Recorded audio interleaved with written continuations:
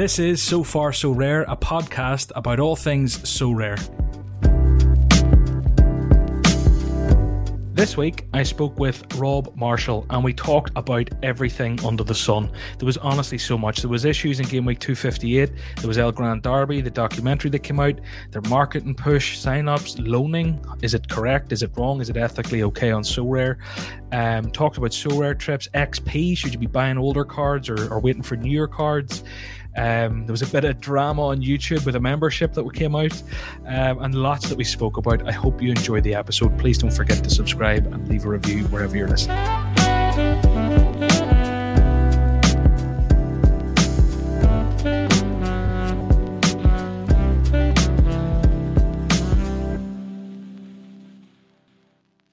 Rob, welcome to the podcast. Thank you so much for joining me. I'm really looking forward to talking to you.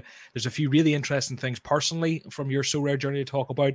There's a lot that's happened this week.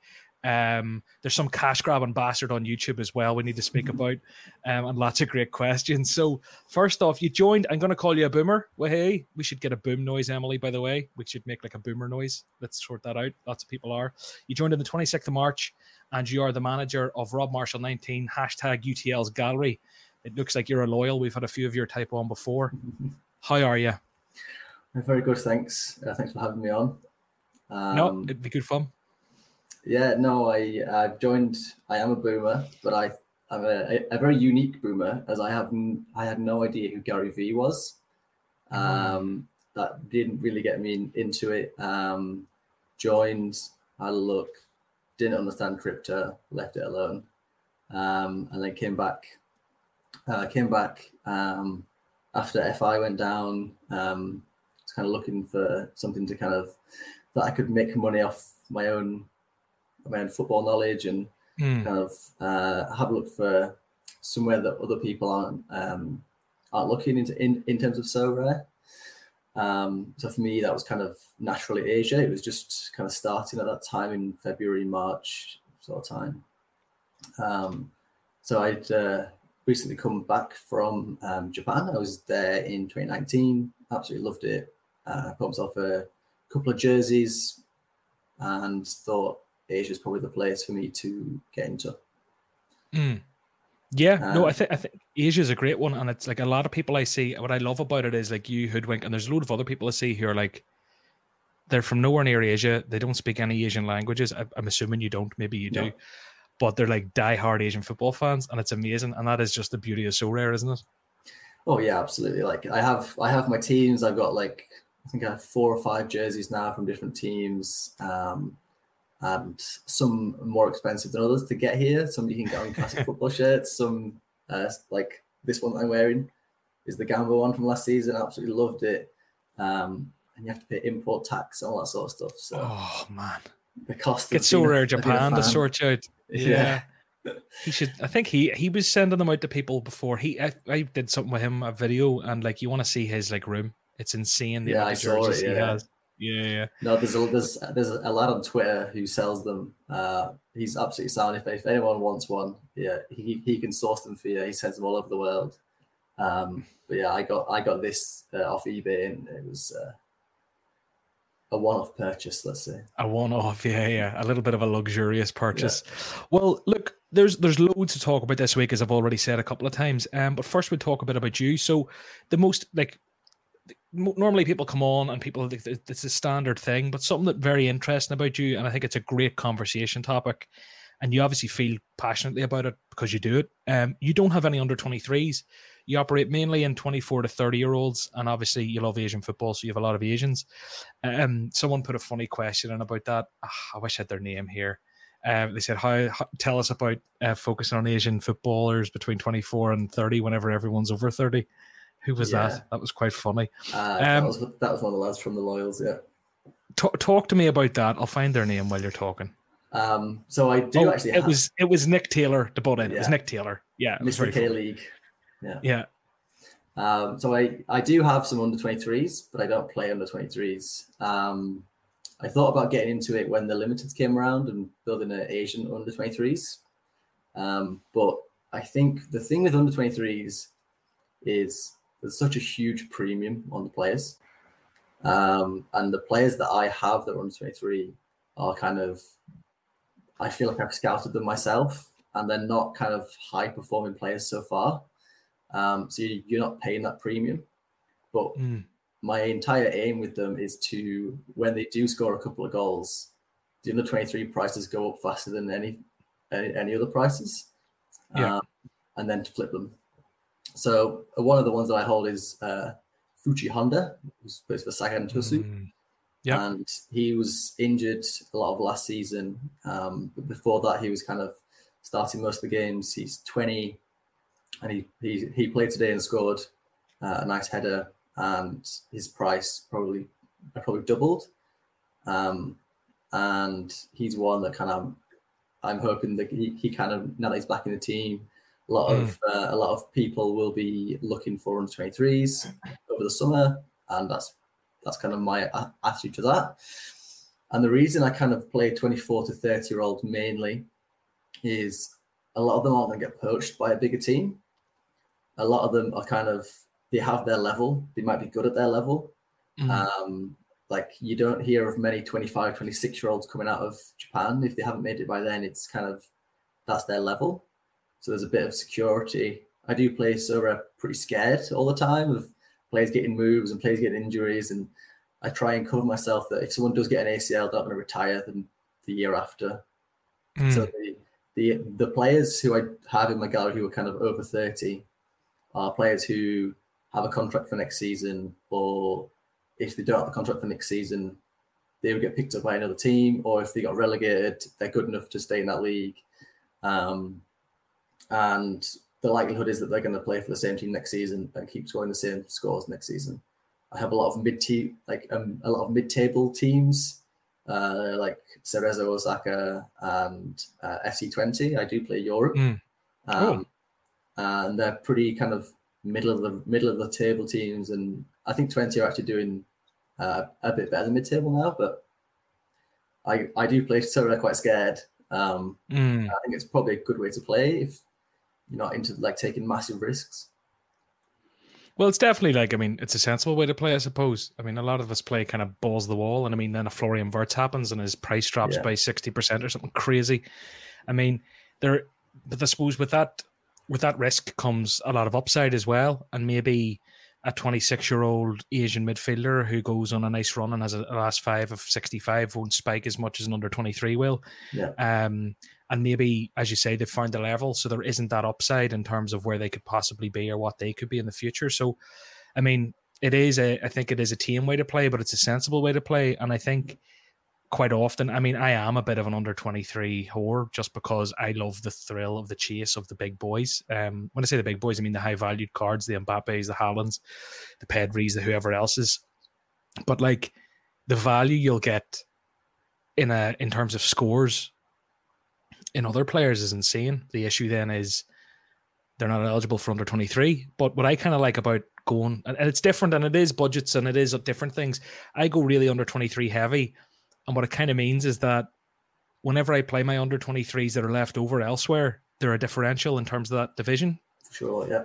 Do you know, which is another nice thing. But yeah, horses for courses. I just like it because there is a bit of a thing about under 23s, and there is obviously the imminent downside once they expire. A lot of them will do this year, particularly goalkeepers. And like, yeah, no, I rate the strategy. Like, it's not where I am. But I think unless you're scouting 17, 18-year-olds and buying them cheap, I can't afford to play under 23s and compete in the same way that I can compete in Asia. Unless you have a Koku and a Trent and those sorts of players, and you're willing to pay that, because if you have those players, you're going to do well in under 23 at some point. And kind of my attitude's quite similar with differentials. Like, I don't have any Kawasaki players. I have hardly anyone from the top three, or who I think are going to be the top three.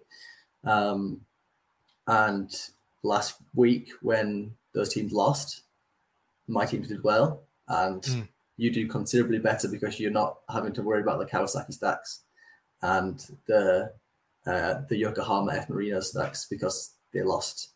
And that's a massive boost for the mid-table team that kept a clean sheet in a 0-0. So yeah, and then kind of like planning ahead and just making sure that the fixtures line up in ways that you want. Like I have a little Excel spreadsheet with all the fixtures on that I manually enter. I'm sure there's a better way of doing it, and it kind of keeps you ahead, and you can plan your game weeks really far ahead. And and obviously Sorare data, you can do that on as well. But I'm planning my lineups for like November, December sort of time. So, well, that's amazing. Like, you know, I am notoriously, like, I never proclaim to be an expert. I'm an absolute chancer who just fucking bluffs it and has a bit of fun. I have the luxury of being in early, so I can do that. Do you know what I mean? It's a pure luxury, a luxury of luck. And I'm just here bluffing it and having fun. But like the thing that resonated with me that you said there was about kind of buying those guys when they're 17, 18, they're out of the team. I do that, and I have done that with under 23s. Yeah, and if you have tips or if you see or if you see players, that is where you're going to make the big profits. Yeah, and I mean, some of them come off, some of them don't. But then, like the Fabian De Kaiser, for me, paid off. And I have a couple of other guys like that. There's one who's actually been disappointing. This is a complete tangent. You know who's really disappointed me? He was one of my first ever super rares. He was like my third super rare. Anwar El Hajj. Remember, was he like a Golden Boy nominee or something crazy? Like, yeah, but he was like, you're talking 3 years ago or something. He was like really, really, really highly rated. And he's just same with like a Muzu there. There's like Anderlecht are a weird one. They just like no one seems to be doing amazing. It's a strange team this season, and like that's actually one of the teams that I saw when I was in Belgium. Like, they are a good team. They kind of want to dominate the possession, but like they're playing 4-4-2, and it's like not normally what you see from a possession dominant team. And they've got like Verscharen on the wing, who's not really a winger, I don't think. And he's injured. Is he back this week? I need to find that out. Anyway, I interrupted you. No, I'm just saying, like, Anderlecht are a strange team, and they're kind of a team that everyone knows, and you think they should be better than they are, but like they haven't really been competing in the last few years. But I think they're a bit of a project team, and they're gonna flip. They're flipping their players, like, you know those kids are gonna go elsewhere. But it's a weird one. Company loves to rotate a lot of them, and there's so much talent there. But I mean, some of them are playing okay. Like Xerxes getting a few goals, and Verscharen does do well when he plays, and Josh Xerxes is whatever else. Yeah, like I like him. Apparently, there's a lot of attitude issues there, but I mean, if that can get sorted out, you can kind of tell that with the way that he plays. You see him like off the ball, like he works hard, but he's very like he kind of gets a bit frustrated sometimes. And I think there's rumors that's why Bayern don't rate him, and that's why they don't want him. And I don't think his level is that level. I don't think he's that kind of top end talent. But I think a mid-table Prem team or a lower league Prem team. One that fries my bap is, so for everyone watching, I had a big sweat this week in under 23s, actually, under 23 pro. I had 370 points going into the Monday night where AC Milan were playing, and I had Rafael Leao super rare in my lineup. So I was chasing down a podium. Now, things didn't go my way. Porto, the kids went mad. Diogo Costa kept a clean sheet. Mbappe shot 100. There was a few things that happened that night that didn't go my way. But Rafa Leao, just speaking of attitudes, like all the talent in the world, immense dribbler of the ball, but by God, is he hard to watch. Like, I mean, I have a super rare. I want to watch him. I want to support the kid, but Jesus wept, the throwing the arms up and the moping around the top of the pitch. And you know, when you're looking, like I was looking, and like this is one of those, it's the whole spectator thing where you feel you know better than the professional footballer who's getting paid millions. But like I was watching and I was like, all right, you've met the shot, whatever was saved, it went out, and you could see the ball was going to come back, and you're just like, move, get into the box, get in the box. He's just standing there throwing the hands in the air, and the ball comes straight across 3 yards from him, and he doesn't get them. It's like, if you had just like not thrown the head up and had a better mentality, that's a goal. And like the amount of times where it's like he just gives up, or I don't know, he does my tits into watching. It reminds me of Martial back in the day where he would just like that big mopey head on him. Yeah. And that's the sort of strikers that I cannot stand. Like, I really try and make sure that the strikers that I buy are like, because I was a striker when I was younger, and I was the walking around and just not really pressing. Well, to feel like pressing wasn't big in like 2005. So yeah, 4-4-2, baby. Yeah, and the big man up front. Yeah, Fair in the square, kid, get it into. But like, there's a lad who plays for Feyenoord called Brian Linson. Never plays more than 60 minutes, but he would always start, and everyone was crying out. There's a lad called Dessers who they have on like a loan to buy option. He's definitely the better striker, but Brian Linson just runs for 90 minutes. He presses, and you're like, that is what I want you to do when I'm watching you. And when you watch a striker and he's just stood on the last man, not making a run, he might get a header in the box or something like that. But like, you really want a player to like just be enjoyable to watch if you're just watching their game for them. Yeah. And like, I watched a lot of Feyenoord games and don't play under 23. So like, all their best players were under 23s, but like Brian Linson up front was the reason I was watching, and he was like a joy to watch as a forward. Yeah, no, it's it does. It makes watching someone because I mean, whenever I'm watching players now or teams was so rare, it's horrible. Like, it's not horrible. It's just the way the game is, and it's the way I enjoy the game. I watch players. I don't necessarily watch teams. Like, I did a video with Quinny the other day, and he was on to me where like, you've obviously watched a good bit of Milan this year with Leao, and Quinny's big into his analysis of games, and he's way more in like intelligent. He's way higher football IQ than me in terms of he's done coaching before, and he watches like formations and pressings and and tactics and shit like a lot of people do. But for me, I'm like, Quinny, I've watched a lot of AC Milan, but really I've watched a lot of Leao. Like, my eyes are glued to him. I want to see everything he does. Watch a bit of Kalulu, who looks like a baller too. But it's like, whenever you're watching a game with a so rare head on, I know a lot of people love the whole data and love everything, get into it and watch everything and love it. But for me, I'm like, I am glued on one guy, and I care every time the ball comes to that guy. And like, it's like laser focus. So whenever they're letting you down or their body language is off, everyone else is watching that game and Leao throwing hands up. They're not even looking at him. They're looking at the ball. Whereas I'm looking at him and I'm getting pissed off at hم. You know? But I actually did a lot of that as a kid. Like, I watched Gareth Bale at Southampton. He came, I Sport Sheffield Wednesday. He came to Hillsborough and he was like 17 or 16. And everyone was like, he's the next big thing. And I just watched him for the entire game. And then he bangs this like unbelievable free kick. You're like, yeah, he's actually quite good.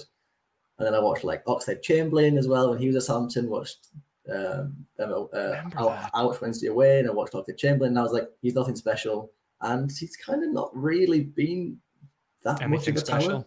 Like when he was at Arsenal, like he was all right. And he's at Liverpool, he's all right. Like, he's not. Remember Alex Iwobi? Yeah, he's Everton, isn't he? Remember Ross Barkley? Barkley was at Wednesday on loan. Barkley was at Wednesday on loan, and he was unbelievable for us. And then for like any Prem team, he's okay. There's so many of these kids who like that's the other thing. Back to under 23s, the percentage of those under 23s that are actually going to make it. I think it's different if you're talking about like a Wirtz or a Pedri or like maybe Wirtz, whatever, he's injured, but like, you know what I mean. There's guys who like are clearly doing it already. You know, they've shown that's exactly my thing. If you're not doing it at 18, I don't think you're going to become unbelievable at 23. Like when Neymar was 18, when Cristiano Ronaldo was 18, when Pedri's 18, Wirtz 18, like these are players that are good at 18 and they're going to keep being good at least. And they might get like a bit better tactical understanding or something like that, but like their attitude's going to be the same. Like Jude Bellingham's attitude is fantastic. He's 18? So I don't necessarily believe in the potential, like most FIFA players have passed would, that they're going to exponentially get better until they're 27 and then they'll start to decline because everyone knows that over 30 you can't move. Well, people think that, like, I think it's just this error in people's logic around football in that they think of footballers at 17, 18, 16, whatever, and they're like, well, he's this good now, and they view that almost hockey stick growth that like So Rare have, and they view that graph in their head. They're like, well, if he's this good now, he's going to be amazing by the time he's 27. I think for defenders it works. Because just the experience and the position. How many 18-year-old wonder kids are defenders? Yeah, they do kind of grow into a role, don't they? Yeah. But particularly further up the pitch then, it's almost like there's nothing wrong with reaching your potential at 18, 19 and being an incredible player, but it doesn't mean that you need to keep getting better year on year till you're 25 and then you're the best in the world. It doesn't work like that. Like, to be one of the best, it's just about having a consistent career, getting lucky with injuries and just consistently putting in top performances for a top club for 10, 15 years. It doesn't mean is key. The consistency. If Pedri does what he has done, and he's had an injury and whatever else, but let's say, just picking Pedri out, Bellingham, pick out someone. Pedri's probably done more, but if he just does what he does now, he doesn't even need to get better. If he does that for 15 years and doesn't really miss seasons through injury, he will go down as one of the greats. Do you know? It's like, anyway, that's a different conversation. We have a lot of Sorare stuff to talk about today. There's lots, actually. So we launch straight in with a nice opener. El Gran Derby experience. Sorare put out their first content in a long time on their YouTube channel. And it was two managers off to Sevilla and Betis, the derby.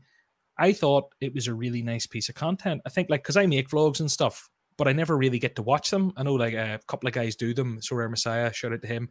I think MLS Card Guy went off with him and did one recently. There's some really good things out there, but there isn't a lot. And then Sorare put this out, and obviously the production value's through the roof. I thought it was a beautiful thing. It was nice. It was a nice length. There was a lot to it. And I just thought, Sorare should do more of this. I really liked that personally. And it was lovely what they delivered to those guys. It looked like a really nice experience, and it looks like they picked the right guys. Do you know? I didn't apply when they put out for that, because it was like you did need to be a fan. And I'm sure a lot of people sort of said, oh yeah, I'm a fan. But really what they did there, they picked the right people, and I thought it was brilliant. Did you watch it, and is it your cup of tea? Yeah, I mean, I haven't watched it yet. I watched the first probably 30 seconds, and I remember when they were kind of asking for people to submit, and I was like, oh, I'd love to go and see Betis. That'd be class. But then I was like, yeah, it's not. I'd be taking the people that they picked obviously were kind of real fans and want to meet the manager and that kind of stuff. And it was, I haven't watched it all yet, but from the first 30 seconds, it's kind of that kind of quality content that we saw at the announcement. Really polished, and professional. They're showing me up. I thought I was pushing the boat out in terms of production quality, and then you need to hire their production team next time. Fuck's sake! I was kind of hoping they couldn't do this themselves, and they'd have to hire me someday. Well, that's my job gone.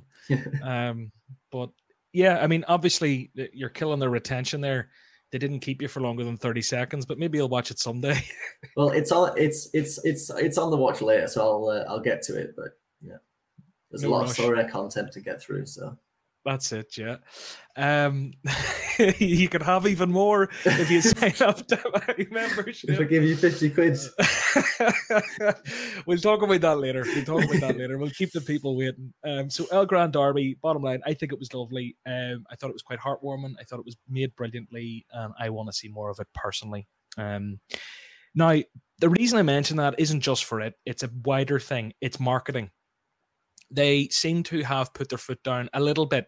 Nicholas has said a lot recently on that Pompliano or whatever podcast and different things about leaning into marketing. And they've obviously got massive agreements with the clubs, and they've got hundreds of clubs, and they have access to their Twitters. They have access to their socials. They have access to their billboards. They have access to all sorts of stuff.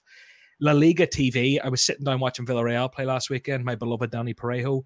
And Jeremy Pino was playing too, who I have. And I was watching, and up pops the 1.5 minute version of that El Gran Derby at halftime. And it was this 1.5 minute type ad, 2 minute ad. And at the end it said in big, bold white letters, become a Sorare manager. And I was sitting there in my TV, feet up, and I was just like, holy shit. This is mad. I don't know how many people watch La Liga TV in Ireland and the UK, but it's still... Maybe is La Liga TV where people get their La Liga in Spain? I don't know. But still, it was really cool to see. I'd say the people who are watching La Liga in Ireland are probably the type of people you want to be targeting to become Sorare managers. You probably don't want to be advertising to people who just watch Liverpool, Man United. That's a fair point. You're hitting the diehards. You're hitting the wee creeps in their bedroom watching Villarreal play. Exactly, yeah. For reasons that are non-Sorare related up to that point, which is a real diehard. 100%. But the reason, again, I just keep segueing. The segues don't stop. Snieg, S-N-I-E-G. I think he's French. Yeah, that's French. I've translated it. He put up a couple of screenshots from Sorare Data. And apparently that in the last day, we're recording this on the 6th of April, they have recorded 5,000 new managers. And that's managers with at least one card, which is quite staggering. If you actually look at the chart, people, you'll have to maybe go onto Twitter. I've retweeted it. It actually does go like full-blown parabolic. Like, it's obviously hockey stick straight up, but it literally goes vertical. Now, I don't know if they've pressed a foot on something or if something's happened or if it's a glitch in Sorare data, but apparently it's not a glitch. He quite literally says that it's not a bug in this tweet. He says it's not a Sorare data bug. It'd be interesting to see, like, if they all use the same referral link, or if it's like some influencer in France has shared something, or someone, see what country they're all from, or if it's just kind of that a lot of people have found it at once. It could be like one massive YouTube channel has done something. Yeah, I'll tell you this much. I'm on my like affiliate account now. In the last day, my signups haven't spiked, so they're not finding it through me. I'll tell you that much for free. So someone in France or someone in America or Spain or something has went ham. I don't know, but it'll be interesting to see what happens over the coming days. By the time people are listening to this podcast, maybe something's come out or something's happened, but maybe it goes back to that marketing thing. If you want to segue, it could be 5,000 Mexican fans. It could be 5,000 Mexican fans. Nice one. Or Brazilian fans. Brazilian football's back, isn't it? Yeah, that's this week. But your point's already started. No. I definitely had to pick guys for this midweek game week. It has started. But yeah, your segue was better. Welcome Club Necaxa. I think they're a Mexican club. They're the 5th Mexican club to join Sorare. I had a look. No one's scores stand out to me, to be quite honest, so we're not going to talk about it too long. But maybe they have an absolute die-hard following. Yeah, 5,000 loyals. 5,000 loyals. Sounds like a dream for you guys in your Twitter group. But yeah, like, the marketing's exciting. It'll be really exciting to see what happens this year. And I could say exciting a million times, because as much as I want them to get football right, and I really do, and I think it should be their priority, obviously, the clarification essentially of 2 major American sports coming in, I mean, that has to make your balls tingle a bit. The amount of people that's going to bring in. Americans are literally like the guys who collect cards, and play fantasy.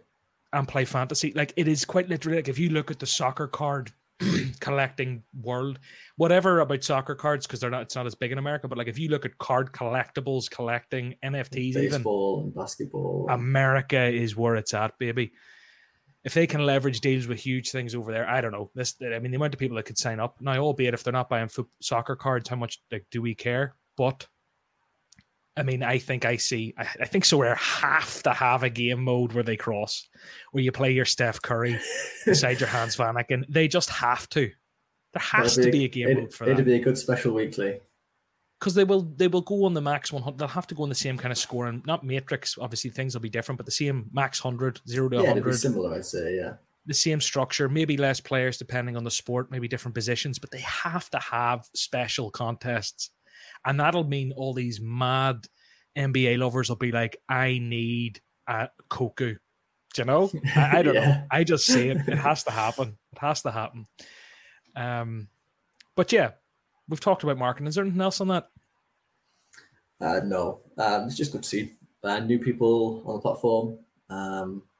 I don't think they've really accelerated yet. I think now that the app has kind of come out in alpha or beta or whatever it is, I think once that's kind of polished is when you really want people to be signing up, because a lot of people, when I first joined, the fact that there was an app was weird, and I was on a browser on my phone. I was like, this doesn't seem legitimate. But when there's an app, and I'm on the beta of the app, and it looks pretty nice. It's not as good as the Sorare Data app at the minute, but like for checking scores and lineups, looks pretty good. I applied for access but didn't get it. Do I need to go and look somewhere, or did they ignore me? Or I got it yesterday. I only got it yesterday. I applied the day of the announcement. I think others got it like the same day. So it might come through to you. It might not. Yeah. I don't know. I've been called a so rare celebrity today, so maybe if I don't get it, I mean, why the fuck are peasants like you getting it? But It's I better don't to know, be called Rob. a celebrity than some of the other things that I saw you being called. I've been called worse today. So, yeah, what was I was saying to you there? Yeah, just a quick conversation around Champions League football. You know, we're recording this during the Champions League. Um, we had a wee sort of off-air chat about it. It was sort of saying about how, like, geez, we scheduled this in a week or whatever ago, and like, I didn't even think, oh shit, Champions League's on. But I can't say I'm too gutted. And it's a funny one, right? Because whatever about the teams you support, whatever about that, I mean, Champions League is, you know, one of the most prestigious competitions, probably, is the most prestigious sort of club competition on the planet. And like, from a so rare perspective, if I'm going to be completely honest, it just means harder matches for my guys. I would rather watch my Koku spank someone 4-0 and get 100.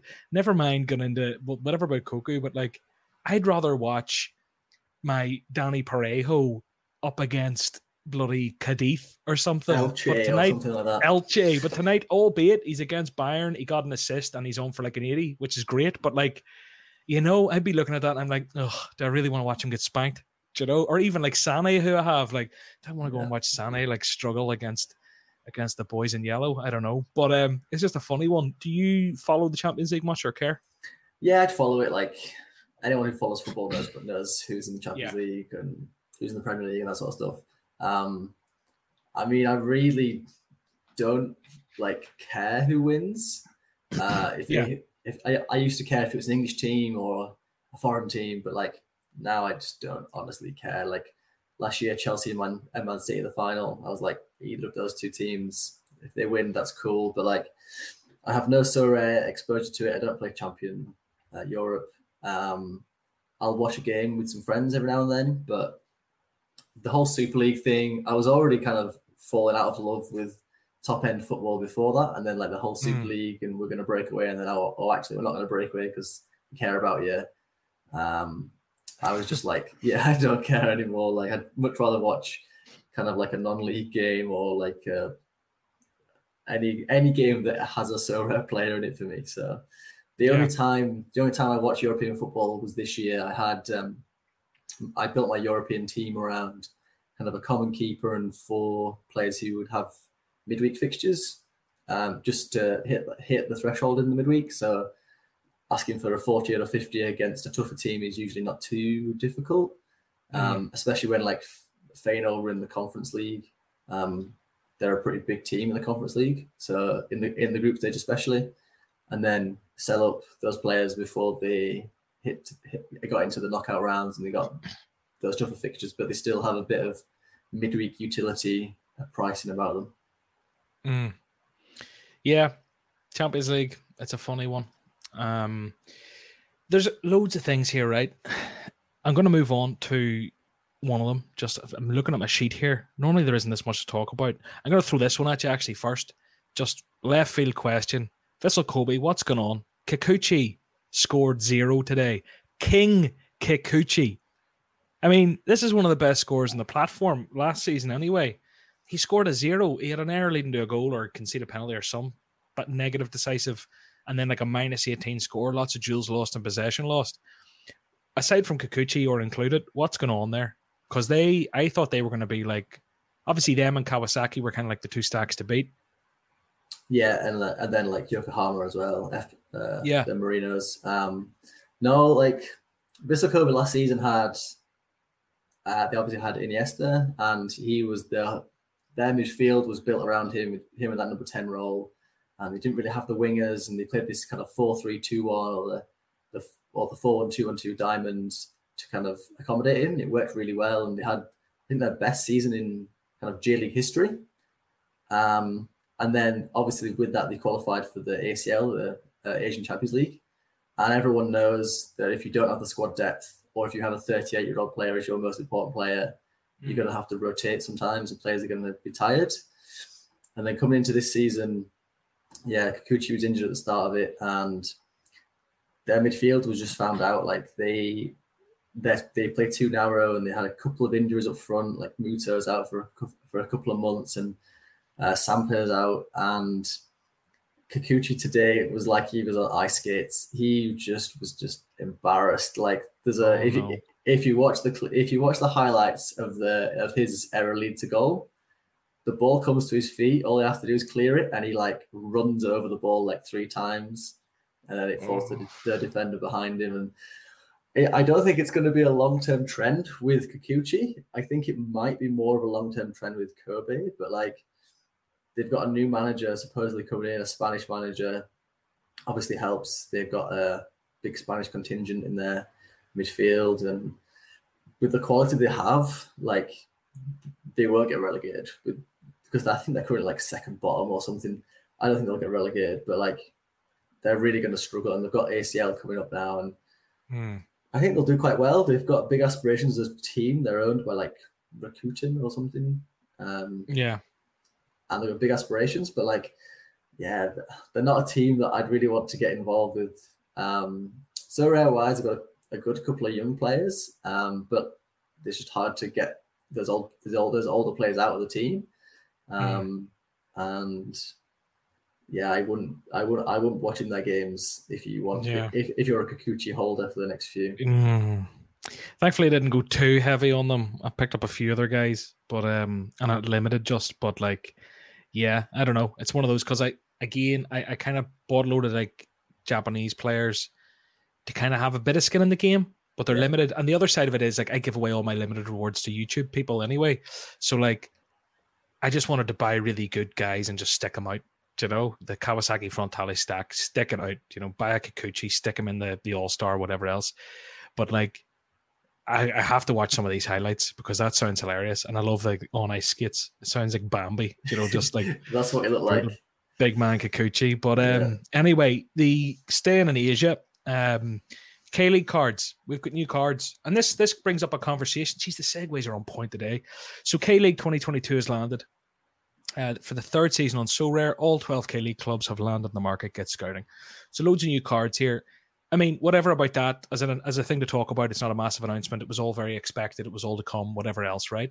But where I think an interesting conversation comes off this is in the last maybe like 3 or 4 days. I say this all the time, but it's true. I get like inundated with beginner DMs, inundated. And I've had more, and you kind of pick up on trends of what people are thinking about, right? But in the last like 3 days, I've had like multiple messages of people asking the same thing, and it's around. I need to start. Do you know what I need to do? I need to have an FAQs in my drafts that I can copy and paste to these guys. Are you gonna charge? Because I sit. I don't charge for DM help. So the question is this: XP. A lot of people are wondering, like, with all sorts of leagues, do I want to buy the cards now, or should I wait because the XP? And in my mind, right, because I'm not a massive limited guy, I think in terms of rares, and for like rares, and what I've always done is I just buy the oldest version of the card I can because I like that, the collectible kind of aspect, because I'm probably going to hold them for quite some time. That's the way I do it. I'm not a big flipper. I don't move guys on. I don't buy them on the regular and flip. So like, I'm going to hold you for a while. So I'll buy the oldest version I can at the best price I can with the most XP I can. If there's 2 on the market, I'll try and get them on better XP, but it's not like a big deal breaker for me. And at rare and super rares, that doesn't matter so much. But in limited, it is a big factor, and it is really something that people need to consider. It's that the XP is huge. So it's a hard one because it's like, is it worth people like, let's say last week, or what league is going to be dropped soon? The MLS? Yeah, probably the MLS cards next. Yeah, imagine they'll space it out a wee bit from K-League. Maybe it'll be in the next few days, but they probably said when it's going to be, to be honest, have they? I've just missed the exact date. You'd probably look how far ago the J-League ones. They were like last week, so maybe in a week's Maybe time. It's next week or something. But anyway, right, let's say the MLS is going to be next week. Do people buy cards now, or do they wait? What would your take on that be? I think with XP, it does change between limited and rare and super rare. With limited, I think if you see a card on the market that's like, it would be what, a 9.5% now? It's going to be 4.5% for an MLS card in a few weeks. I would pay more for that card than a card with like 6.5%. But then once the new cards come out in limited, if the card that you have is 2.5%. I think the difference in limited is worth paying a little bit more. Not like massively. I'm a big fan of buying just the cheapest on the market because I hold my cards long term. In terms of rare, it depends on when you're buying them. Because if you're buying in the off season, the XP doesn't matter unless you're buying an old card that already has like 3 or 4% that you can then build up to 6 and 7%. Because a lot of my Asian cards that I have now in rare are already on 6-7%. So for this, like for the next 2 or 3 weeks, a lot of the cards are on either 1.5% or 5%, but I'm on 7.5%. And obviously the 5%ers will catch up a lot faster, but like I'm not at a disadvantage. But if I was buying cards now, I'd buy new cards or old cards with like in rare with like 3.5-4%. But I don't really subscribe to the idea of like overpaying for XP because the difference that it makes is big. But like I'm not trying to compete for podiums every week. I'm just trying to get in and about the rewards and get kind of small marginal gains. But if you're serious about winning divisions, you need kind of like 7.5 to 10% rares to really be competing. But even just those smaller wins, like for example, this week I missed out on a tier 2 rare in All-Star Rare Pro by 0.3 points. Like that's 1%. That's less than 1% probably if a big score. Work that out. But like, so my take on it is, I think it's very much, so I had a question about it in terms of European cards. And I said, if you're going European, just buy them because, you know, there is a bit of a dip at the minute. You've all summer to train them. You have a few weeks of utility. And the thing is, God knows will they even be released again next season. We're still waiting on this season's Napoli cards, for example. My Koulibaly's 14%. Yeah. It's obscene, which is amazing. But like, I wouldn't be sitting waiting on that, do you know? But for like the MLS, we know it's probably going to come in the next few weeks. We know they're going to saturates may be strong, but there's going to be a lot more on the market. We know what happened last year when the MLS came back. It's one of those. I feel like those cards maybe are due to dip, but then you kind of need to get a bit mathematical about it. So there is the XP chart. I just Googled their So Rare XP chart and it pops up, whatever. So you don't lose half your levels and half your like bonus XP, your bonus. You lose half your XP. So let's say, for example, your card had like plus 5% and then it had the fatality. So let's say it was a 10% card, right? If you were to, that's 3,900 XP to get to level 10, which gives you that plus 5. If you lost half your XP, you've got like 1,950 then. You're still a level 8 card. You're still a level 7 card. So you go from level 10 to level 7. So you don't have plus 5. You go plus 3.5. I know this is a lot of numbers to throw at people if they're listening. It might be hard to follow.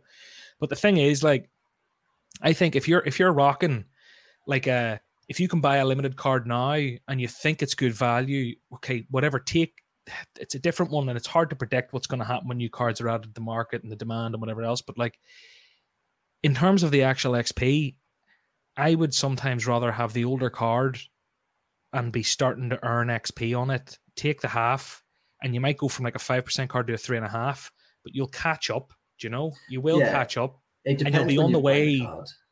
Sorry, you'll be on your way to like 10% faster than everyone else as well. Like, for the long term.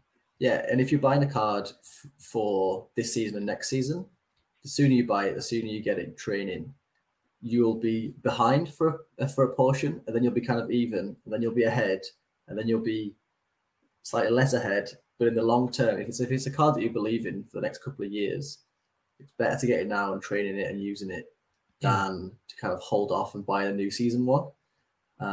Because the gains are 1%, but over the course of the year, you'll be better and worse. And unless you want to kind of buy and sell cards based on XP, but I'd rather have like a card in my gallery for 2 years that I know the XP on it than kind of worrying about buying and selling. That's fair. It is an interesting one. I think it depends on the type of card you're buying. I think it depends on who you're buying. I think it depends on the prices, the leagues, whatever else. And again, it's hard. I mean, there is a bit more of a schedule now, but it's still a lot of unprecedented things. You know, like loads of new people signing up. They're dropping limited. What's to say they don't announce something huge next week? It's really hard to know what exactly is going to happen. It's hard. Like, it's not like this is... I don't know. It's not like one of like Sorare's been around and we have like years of data to work with and like examples of when this happens. It is very much a speculator's game, and we could all be wrong. So I find it hard when people ask me. I'm kind of like, well, if it was me, I'd probably do this, but I'm probably wrong. Go and talk to Professor Techers. He knows his shit. Yeah. Do you know what I mean? But anyway, you went on a little Sorare trip of your own. You went to a couple of games over in Belgium. Tell us about it. So just before Christmas, I kind of wanted to go and see kind of a Sorare game in real life. Obviously, I wasn't going to fly to Asia for the weekend, so I have a kind of small contingent of Belgian and Dutch league players, and was looking at where's easy to fly to, and Brussels is pretty easy to fly to from Dublin. So went over with my dad for the weekend. He's a big football fan. Explained to him on the plane the reason why we were going to these specific games, and kind of explain the concept of Sorare to him. And we went to a Leuven versus Serang in Leuven. That's a die-hard game, that, isn't it? Yeah, just east of Brussels. And then Anderlecht and Kortrijk in Brussels. Flew over on the Friday, came back on the Sunday, watched 2 games and drank Belgian beer and had some like Belgian food, had some Belgian like chips, and it's just a great football weekend, and it's very affordable because of like Ryanair flights, and the price of tickets are 15 quid, and it was a fantastic weekend, and it's great to be able to watch someone in real life. It was actually a shame because I had like Mercier, Xavier Mercier is my captain. He's the Leuven captain and kind of really creative player. I think he leads the league for most assists in Belgium this season. And he was the only one who let me down. My FC20 stack defensively did well, and Brian Linson scored, and then he's that kind of player. He'll get you a 35 with 35 possession lost, but like 7 key passes, or he'll get all one of those will be an assist, and he'll get you a 85. And this season he's really struggled because he doesn't have a striker. And Sorry Kaba, we watched him and the ball was flying into him and it was just pinging off his head. He got like 50p feet. The only thing I'll say about him, unbelievable chest control. That's the only thing he's got going for him, that lad. Yeah. Yeah, very good. No, it's great. Like, and it does hit differently when you're watching it live and you've got your players there, isn't it? It's definitely. What I found hard was when I was in the last sort of trip I did, when we were in, was it Elche's ground, and we were playing against Barcelona, with no Wi-Fi or no signal. So like I was literally mentally trying to tot up every time Araujo touched the ball. Every like key pass and okay. Oh, that's possession loss. Jeez, -1 for God's sake. And then I did this, he did that. And then you're like, that has to be. And then he gets the yellow card and you're snapping.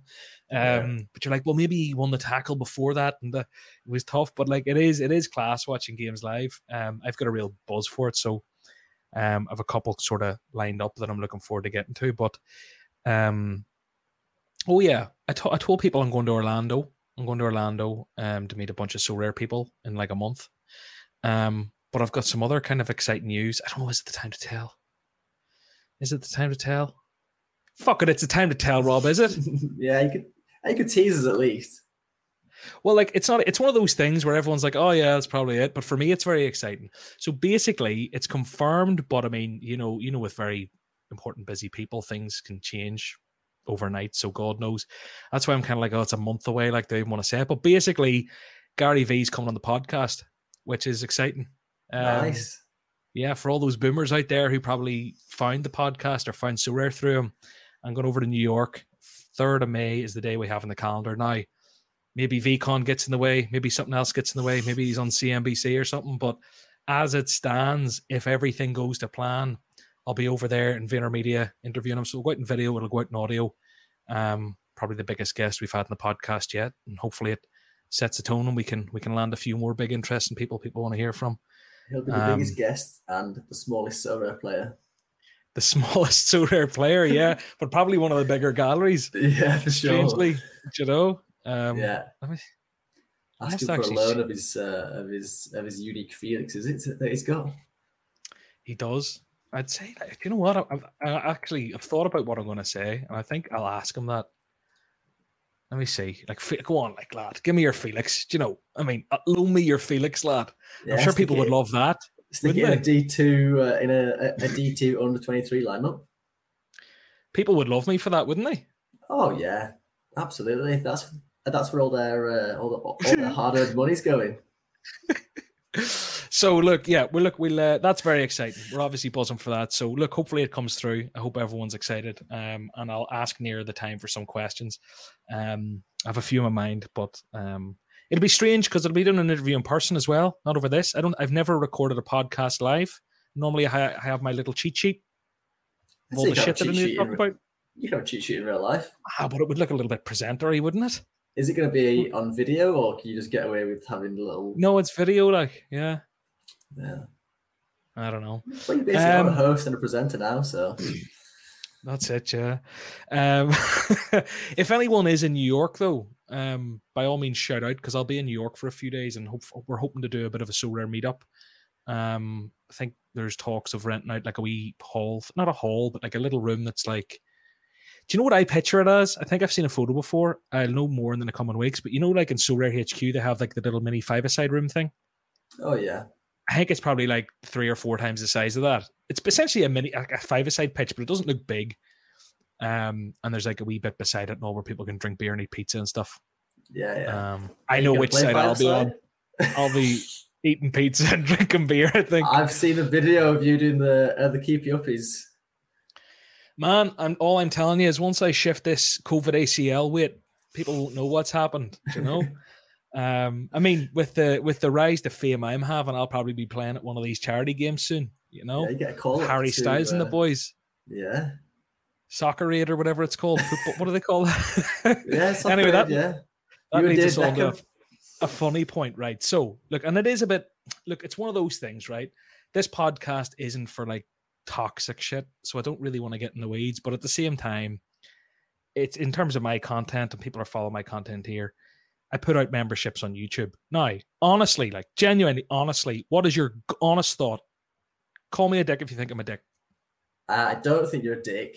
I think they're too expensive, especially at the lower end for what you get. Yeah. And a lot of it that I've seen on Twitter, I kind of agree with parts of it. And I understand why people probably don't want to do it, but like, I get what you get. I 100% what you get, what you're trying to do. I think it's really good. But as you say, you're not like you're not going to be giving out like tips. And I suppose some of the videos that you've been putting out, kind of the early tip videos, like if you got on that early, you could buy a player, and then when the video comes out, like that player is up in price, probably. That's what happens. But I think it's great, but I do think slightly too expensive, given the fact that like you're not giving team news or like injury reviews, but you're going for a different thing, and I get that. Yeah, but I think a lot of people on Twitter, which is not exactly the best. There's two funny things. I actually haven't seen anything. Have you not? Because the people who have an issue with it are people who, I swear to God, I haven't seen one thing other than constructive feedback from people who I respect. Like I think Cal sent something. A few other people have said things like, oh yeah, maybe a wee bit expensive, whatever else. I haven't seen anything toxic other than like screenshots have been sent and stuff. And I'm kind of like, don't send me this shit. You know, I don't need this. But the reason is because it's from people who have not liked me for a long time. Yeah. For different reasons. And because of that, I can't help but feel a lot of the like toxicity that's come out of it is purely down to biases or ill will against me in general. It doesn't matter what I do, actually. You know, there's always going to be an issue. Now, in terms of the pricing, it's one of those where I sat down, right? And like, I've made no secret that I'm trying to push it to the next level. I want to be a full-time content creator. That's the dream. Of course, it's the dream. Do I do well out of the affiliate stuff? Yeah, but is that enough for me to give up a living that I have, a steady career? Sorare could pull that plug on me in a heartbeat. They could change their affiliate terms overnight. They could change that overnight. Signups could dry up. The signups aren't coming in like they did last February. I'll tell you that much. Do you know? And all them expired yesterday. all them expired. Well, those 5,000, I think I got like 10 of them. All those people signed up, like they've all expired. So what I'm getting at is like, okay, whatever people think about the affiliate thing, I've made no secret. I've never hid the fact that I make money there. For me, it's about making something more sustainable long term for me. In terms of the prices, it's a hard one, right? In terms of like the I kind of came up with a common thing for like a $5 because it was like, well, that's just like buying someone a pint. Yeah. I lose 30% of YouTube straight away. I lose a further 40% of the tax man, maybe 30 of the remainder. So of the 60% of that $5, which is £3, I'm losing another almost half of that. If someone was to give a $5, I'm probably coming out with like what? £2? Yeah. When I look at it like that, okay, that thing you're not actually offering anything. For the tier up, the Discord, I swear to God, even today I sat in the Discord for like half an hour in a voice chat just chatting to guys. That's not for everyone. I'll chat to anyone on podcasts. I'll chat to anyone when I go on a vlog and people show up. I'll show you a great time. I'll buy you a beer, no problem. I'll answer every single DM under the sun. I put out 5 videos a week on YouTube for free. I put out this hour-and-a-half podcast every single week for free. I counted it. I answered something like 324 DMs last month. Wow. Like, and that's people. I went through, I counted it. That's how sad a bastard I am. Because I was wondering, like, how much time I actually put into this? And that's not a one and done. That's back and forth. There's a lot of work that goes in, right? And I want to make that sustainable because I want to keep doing that. When I looked at that, like, okay, whatever, the Discord, I was like, okay, I can make this Discord accessible to anyone. But then you get trolls who'll pay the £2, they'll pay the $5 to come in and give you shit. And then it leads to moderation. I don't want that. I want people who want to be there to be there. And that is hard and it's not accessible to everyone. But the other side of the coin is, I know a lot of people playing a budget. I don't expect you to be there. There's zero pressure. I'm not pulling any content. I'll still give you all my limited rewards. I'll still do all this shit. This is completely optional if you want it. And some people do. Now, where I know it gets saucy, this is me going off on a rant, right? Because I do appreciate it. And part of me really, I've taken the feedback on board. And you know what? When I think of it, okay, maybe I could have reduced a few of them and whatever else. YouTube have this really awkward thing where you have to pick your prices. You can't like customize them all. You have to pick pre-selected prices. And it's awkward shit where like £13 might have been too little for one, but 25 was too much. So I had to settle on 22. Do you know that type of thing? Yeah, that's it is awkward, but could it have been done cheaper? Yes. But then I was thinking like, okay, I do get messages. Like, again, I don't proclaim to be an expert. Maybe people mightn't like this and you mightn't pay for it. You don't have to. But I get messages all the time, genuinely all the time, of people saying, John, I'd love to run through my gallery with you for an hour and see what you think. And I'm like, I'll answer a few DMs, but an hour of my time is money. I'm sorry. Yeah. Like, I have a busy life. I'm not trying to act like I'm more important than I am, but we all have lives. I'm trying to balance a family life with putting out 5 YouTube videos a week, a podcast, answering those DMs. Do you know, it's hard. So I'm like, if you want an hour of my time, you best believe you're going to pay for it. Yeah. So it's about having that offering where there's going to be a weekly stream. If you want to be there, you can be there. And I'm just going to stream to the members. And if they want to ask me any question under the sun, I'm there. Do you know? Yeah. And then there's the monthly Zoom calls where it's just like, yeah, we'll just have a beer for a couple of hours some evening. Some people want that. Some people don't. But you don't have to pay. And the last point, and then I'm done with my rant, is everyone quotes the highest price, right? Everyone quotes the highest price. That's the headline. No one looks at all the value elsewhere. People look at the highest price. The £45 tier, right? That is, as I said in the disclaimer or the explainer, it's everything from the tier below. The only thing is you're essentially paying £20 a month into the chance for me to pay all expenses paid trip to come on a vlog. And it's not even like, I'm not saying like, oh, everyone wants to come on a vlog. But again, I'm looking at the messages of people who've said to me, geez, I would love to go on a vlog. There's a lot of people who want that. And actually there's more unique members who've signed up to that today than there are common members for the $5. And that says it all. And I've said this, and maybe I should have made it more clear in the video, particularly with that tier. I want that to be like non-profit. That isn't, I'm not planning on making money out of people. Like, I don't want to do this like a draw thing where it's like, you know, like where I'll take it all and then I'll just pay like half of it out to fund the trip. I want this to be a case of if 400 people sign up, we're going to the fucking moon, baby, and we're staying in a 5-star hotel in the Bellagio because every penny's going back into that vlog and the person's experience because I want to deliver value. But like, look, I get it. There's crusaders out there. There's people who feel like they're the white knights of the community. No one's putting in the work like that. And like, I do feel like I offer value, and it is completely optional. But it is hard because like, it is hard to take hate like that. You kind of have to learn. I have to get used to it because it happens. But I've muted those people. But whenever your mates are like sending you screenshots and all, and you're like, fuck, man, I don't need to see this shit. It just winds me up, you know? Yeah, no, like I agree with everything, and coming from your side of it, like I 100% agree. The thing that annoyed me the most was the commentator, because I was like, I don't know anyone who would sign up for that, because it's very Twitch streamy.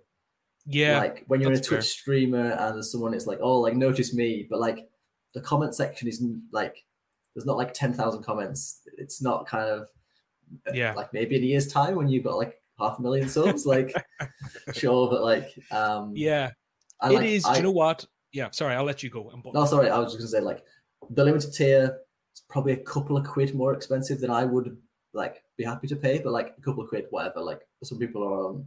Maybe I could have made it like $9.99, not $12.99. Yeah, and I think if you came out with $9.99, people would be like, "Oh, it should be $7.99," because people will always do that. But like, and I think you need to push the fact that it's not like Sora inside information. You could maybe do your gallery review super rare stuff that you were doing, but like it's very much like an exclusive club for people who want to come and chat Sora. And that's it. Like, and if you don't have those people in your life, which most of us probably don't have those in real life, like it's good to be able to come and kind of chat Sora, like a chat Sora with someone. I get that, but I get the like. Part of me is like, it is one of those where it's like, I'm a tool, but I'm a relatable tool that people listen to every week. And so there are people who want to come on. They feel like they can trust me. That's the best thing about your channel is the kind of self-awareness and relatability, and like you laugh at yourself. Like we're having this chat now. Like if you were like super prideful and be like, I don't want any criticism at all on this podcast, but like, oh, we're going to cut this whole segment, I'd be like, you're a bit of a prima donna, but like you're more than willing to kind of have the chat, and like it's a very positive character trait, I think. Well, thanks, man. I needed that pick me up. Jesus Christ. That's the day you've had. Yeah, fucking hell. But look, we'll not dwell on it too long, but two quick things. I think the thing with the common one is I just very much thought of it in terms of a price of a beer. And I mean, like whatever I think in euros, I think, and you live in Ireland, you know what beers are like here. You go to Dublin for a pint. So like, I just kind of thought, it's a beer. People do this like buy me a coffee thing all the time. I thought, okay, that's kind of what that is. Yeah. But I do understand that maybe, that could have been $2.99. Yeah. Because whenever you actually break it down, this isn't a Call of Duty stream or a Fortnite stream where people want their emojis. This is, if I look at the demographic, a bunch of 24 to 40-year-old men who don't give a fuck about an emoji. It's a fun thing. But here's the thing. I went and paid to get them like designed. Do you know what I mean? Yeah. They're hilarious. They actually are very they funny. They do look good on the video. but okay. The issue, the hard part again then with YouTube is that it's the most horrible interface where like once you've started a tier, you can't like change it. The price, you have to delete the tier, remove everyone, and then create a new one. So it's a ball ache. So it's like once you go, you're going. Like, so it's like now I'm in the position where it's like, look, I feel like, and sorry, just to throw that out there, in terms of like overheads and shit like that, like I have a guy who I pay. You'll see the thumbnails. I'm not making them myself. Yeah. The marquee videos with the editing, I'm not editing them myself. I'm paying someone. Yeah. So like, that's another overhead. But what am I getting at here? What was it saying? The common tier. The Call of Duty Twitch streamers. It's like, it's a hard one because like, could it have been a bit cheaper? Yeah, maybe. But it's one of those where it's like, I don't know, maybe I mispriced it, but it's hard. So I think it's hard. Like I can't go in and tinker it every time. This is one of those things it'll probably have been blown over by the time this podcast goes out, to be quite frank. Yeah. At least with anyone I give a fuck about. But the thing is that maybe in a month I'll have a look at it and see. But again, if I actually do look at every single tier and I look at what it would cost for me to do the things that are in them, that's the cost, baby. Do you know, it's not for everyone. Like the giving away the limiteds in the community gallery and all the free videos that aren't changing or being pulled from the channel, all the podcasts, all the thises, all the replies to DMs, all the tweets, that's not going anywhere.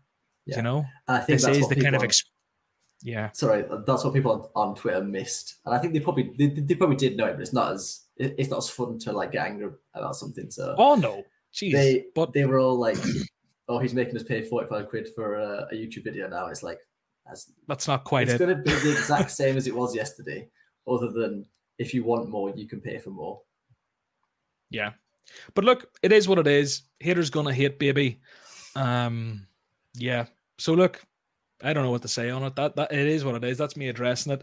I'm very excited, and I've been actually, like, on a positive note, very happy with the sort of a lot of the positive feedback. A lot of the people enjoying it. There's a few people in there already. I talked to a guy, Oliver, from Germany for 20 minutes today. It was nice. Had a chat with him about his sort of Sorare thing, whatever else. Met a few nice people. Bit of banter going on in the Discord. There's only a few people there now, but hopefully it grows over time. And I feel like I'm sounding like Gary V here.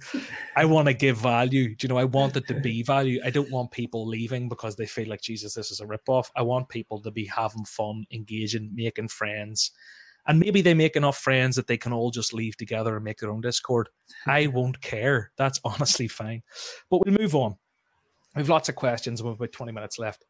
Lots of great questions. A lot of these from your friends. So for anyone listening, when we reference the loyals, there's a group of friends. Or maybe, is it like a rule you don't speak about them? Because if there is, you speak about it a lot. I think one of the lads was on previously and got a bit of stick for not giving a shout out. So I was very very cognizant of that. That's the one, yeah, cognizant of kind of a couple of references just to keep them happy. Yeah, that's fair. So they've been shouted out more than enough, but of course they will be in the comments, I'm sure. So let's see, what was the most liked one? I think we already actually addressed it. Nick Taylor early.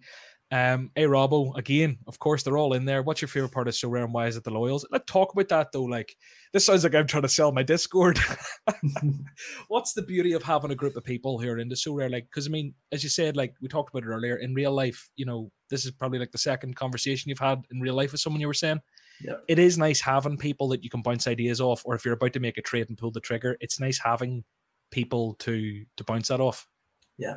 No, like it's fantastic. Like on rewards day, even if you haven't won something, you're getting constant updates of, oh, I'm sixth, and some guy's got Diego Costa, and if he gets a clean sheet, then I'll be down to seventh. And when you do get a reward, you get to share it with people, and they're genuinely happy for you to have won a reward. And yeah, if you have a trade, you have a second opinion on it. If like Hoodwink today, he sold his Matheus Savio. He got him off me, the scumbag.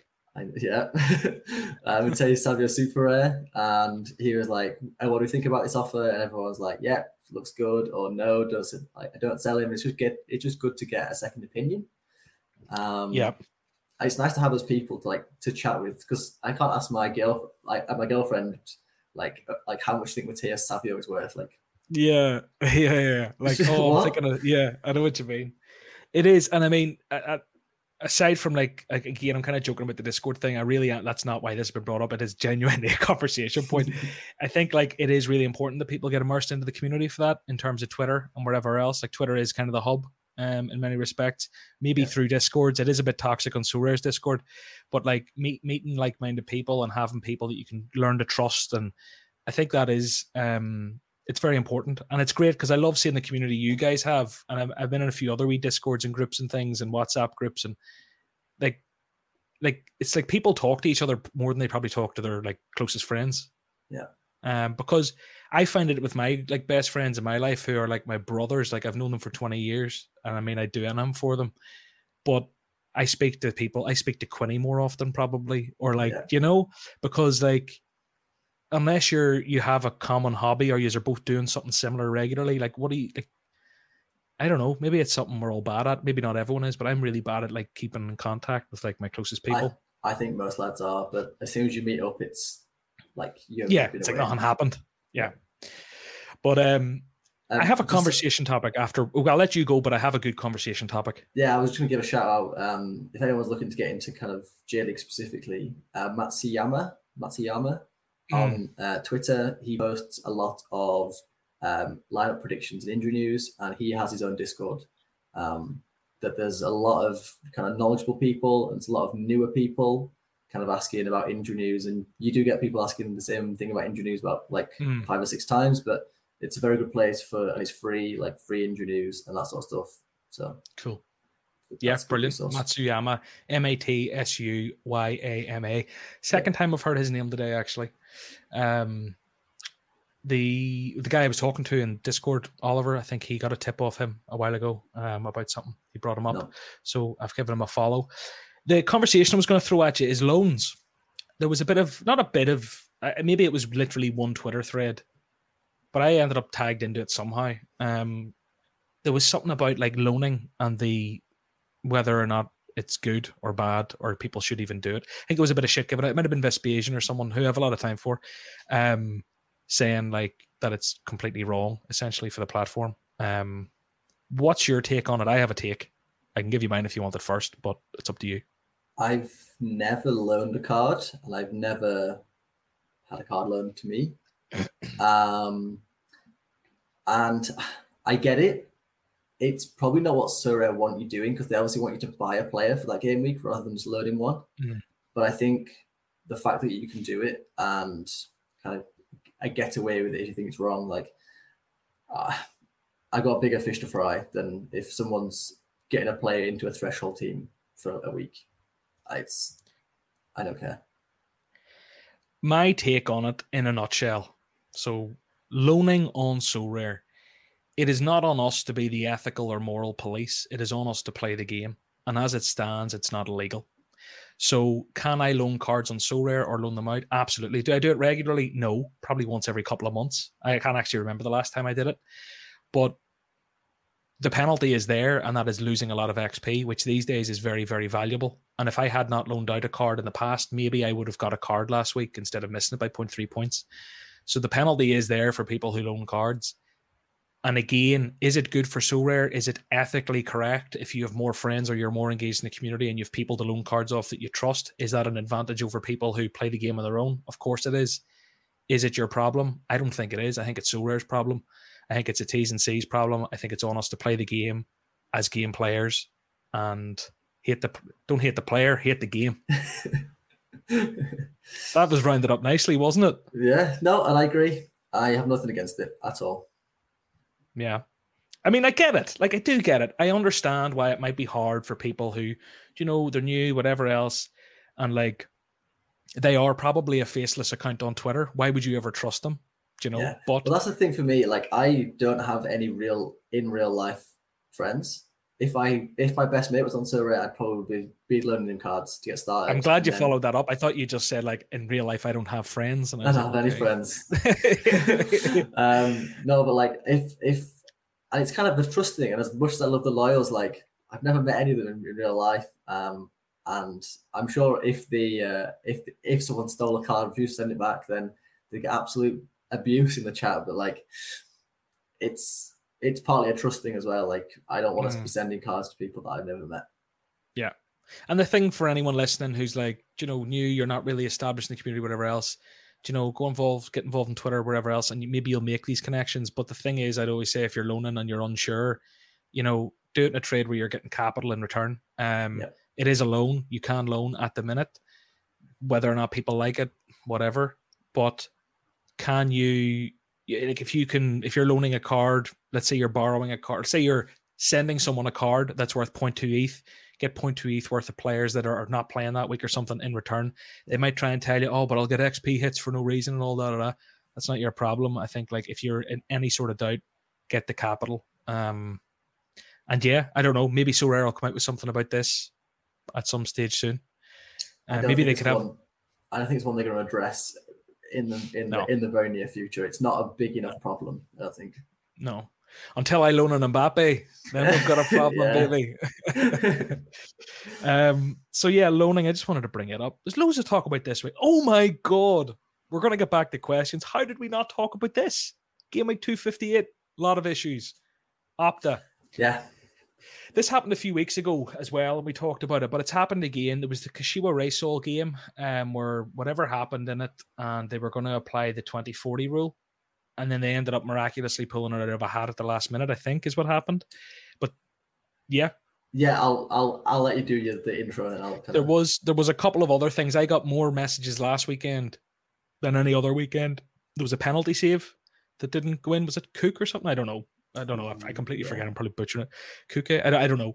But there was a penalty save that wasn't registered. There was a goal somewhere that wasn't registered. There was shit everywhere that wasn't picked up on. People were having a hernia. There was the Bentea Savio goal. That's probably the Kashiwa Racehall thing, isn't it? Racehall, yeah. So that's what happened there, because it didn't come in and there were people sweating. I know, like Hoodwink was obviously sweating. He won something this week, didn't he? Yes, he won. Do you win Champion America? I think he won something. Fair play. Shout out Hoodwink. Nice win. But yeah, give me your perspective. You had some sort of skin in this game, did you?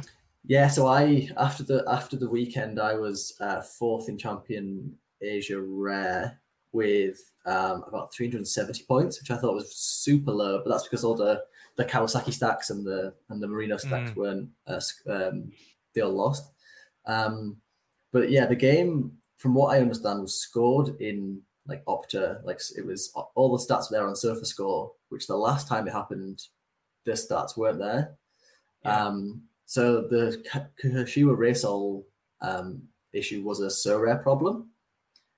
I don't know exactly what the problem was, and I think it would be nice to know what the problem was. Kind of like, they were talking about kind of communication, and they did give us communication around like we're looking into it, it isn't fixed yet, and then all this sort of stuff. But I think what the actual problem was and kind of how they're going to ensure it doesn't happen again, I think would be nice to hear.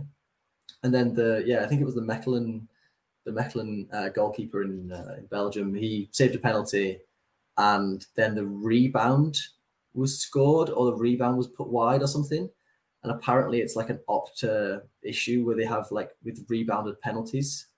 I don't, for whatever reason, it happens more often. I think that's right, or maybe it's a Sorare problem with rebounded penalties or something. But the Kashiwa Racehall one was fixed in the end. I don't know about the penalty. But then in the end, I basically dropped from 4th to 7th. I'm still very happy with that. But like, those extra places, like I was more than happy for those people to get their scores because they should have got those scores rather than me getting a top tier one rather than middle tier one. Because although it's better for me, it just feels wrong. Like it feels a bit wrong, a bit dirty.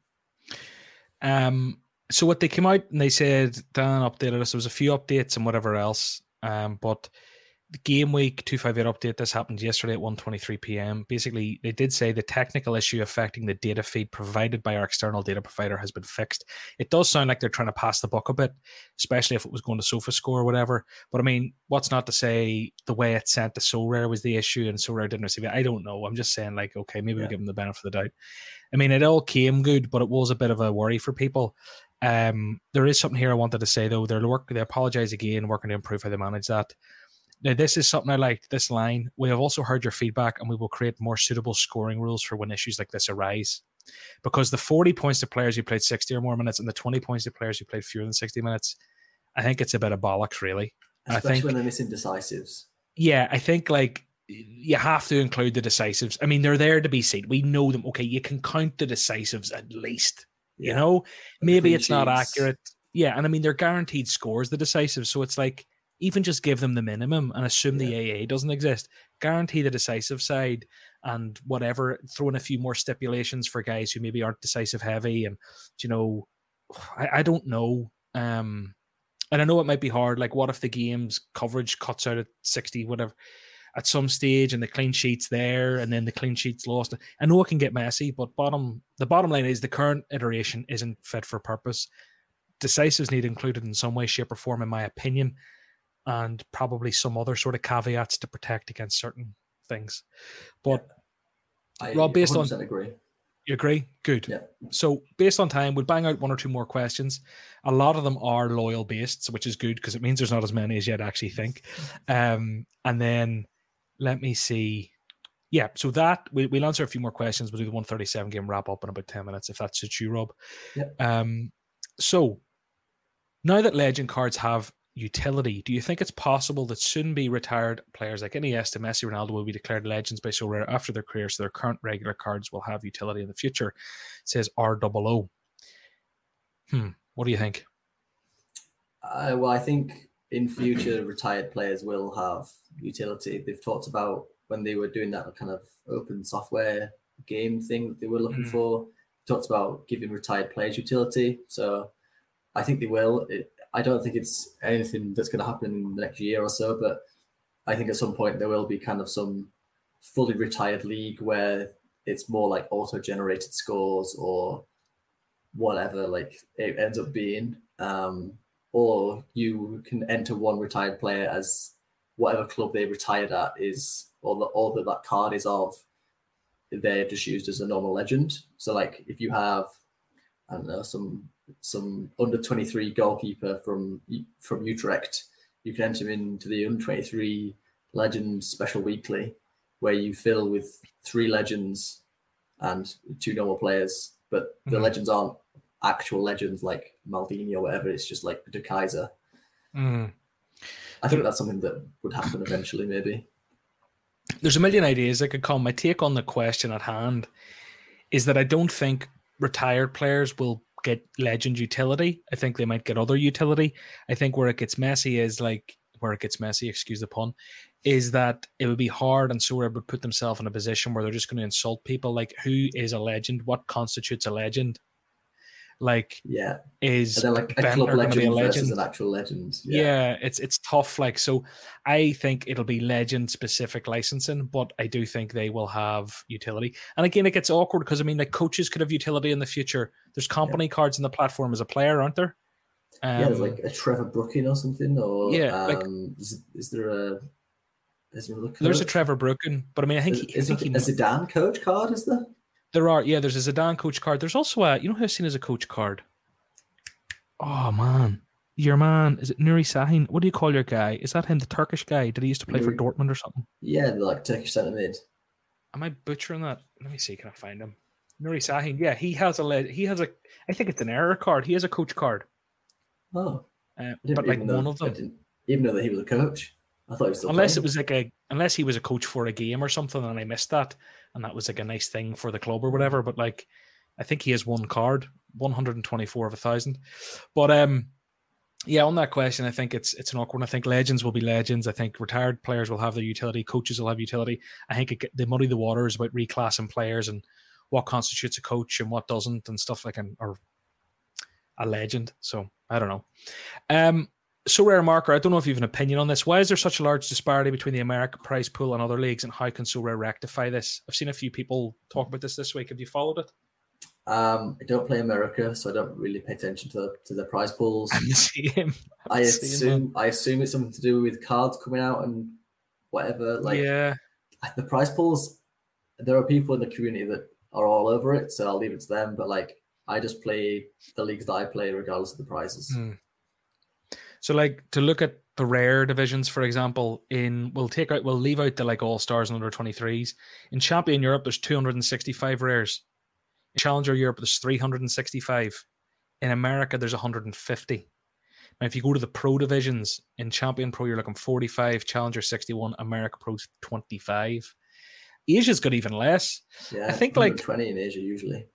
Yeah, the thing is, like, I actually don't know the answer. I'm not going to try and bluff this one. I don't play America. I'm going to start playing America now that my Brazilian cards are coming back in. So I'll maybe be focusing a bit more. In fact, I probably won't be playing America outside Limited. But I assume it's down to like end of the seasons for some cards maybe haven't come out.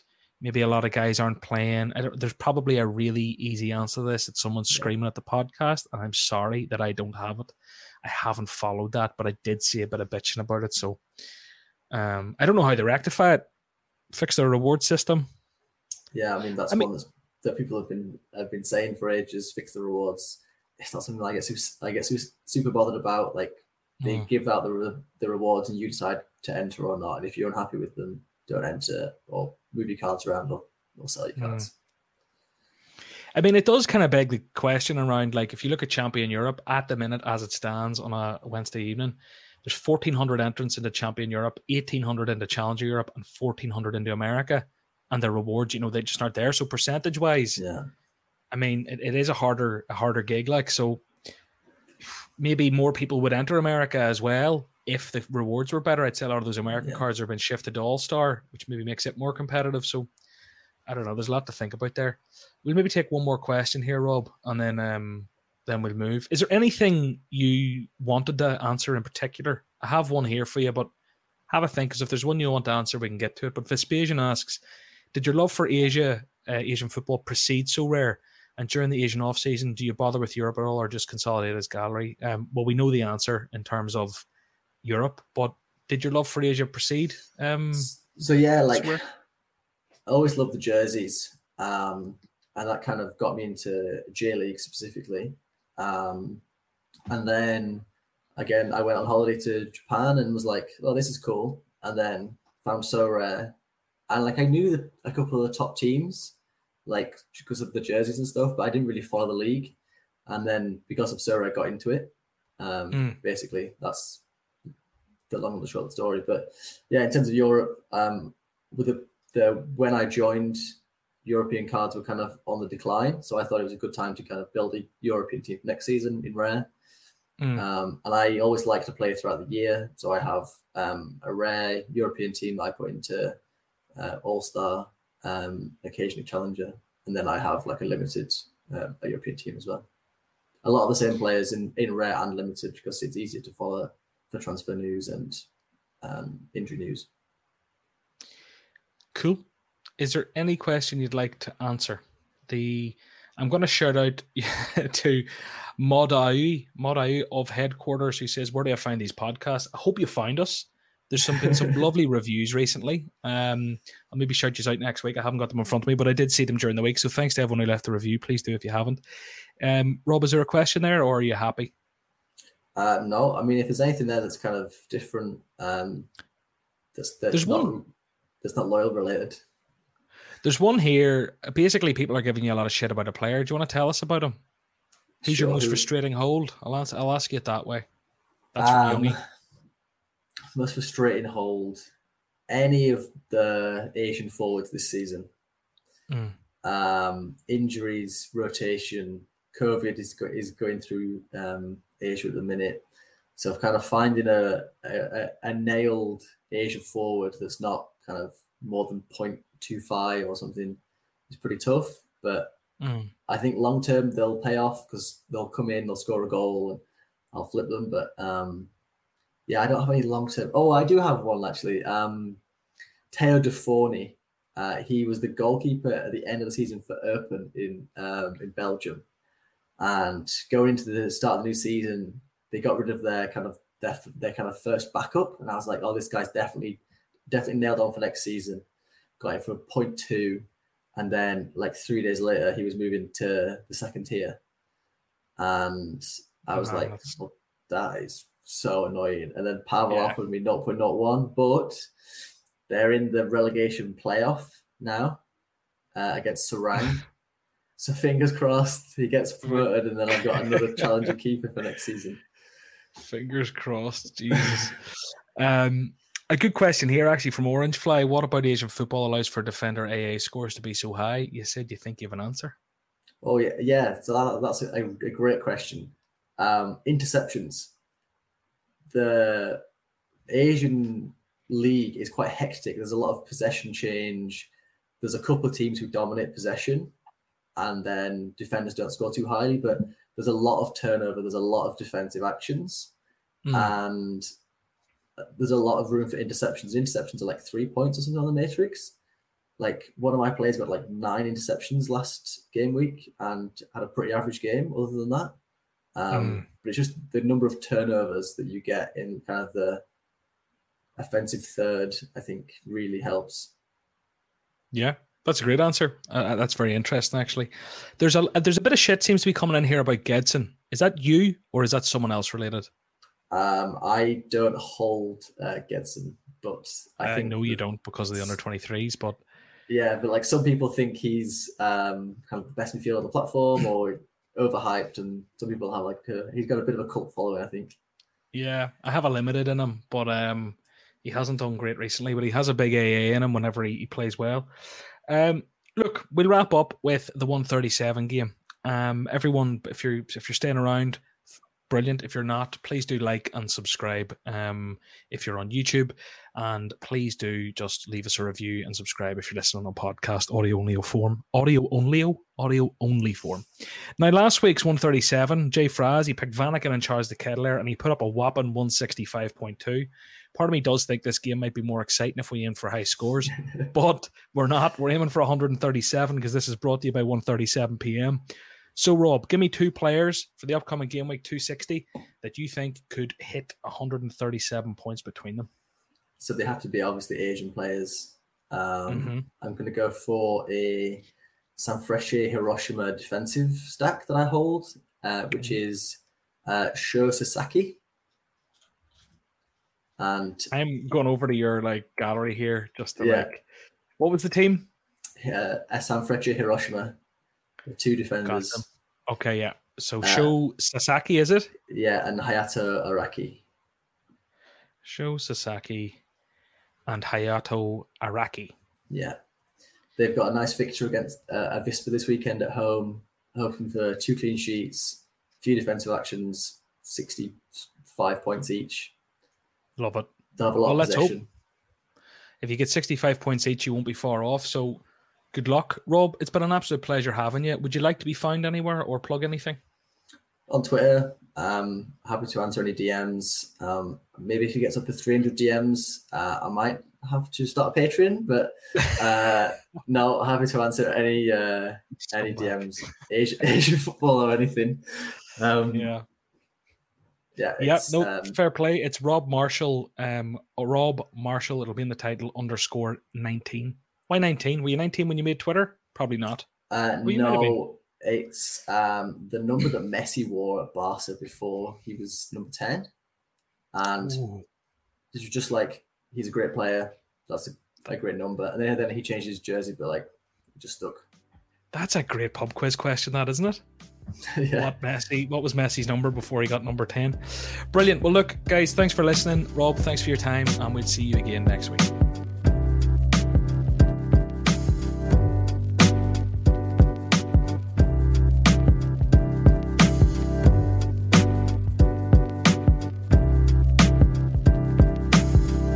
Thank you so much for listening to this week's episode. It's been an absolute pleasure. Great to meet Rob. I hope you enjoyed it. If you did, please do leave that review before you go and click the subscribe button on your way out so you get next week's episode. Another great guest lined up.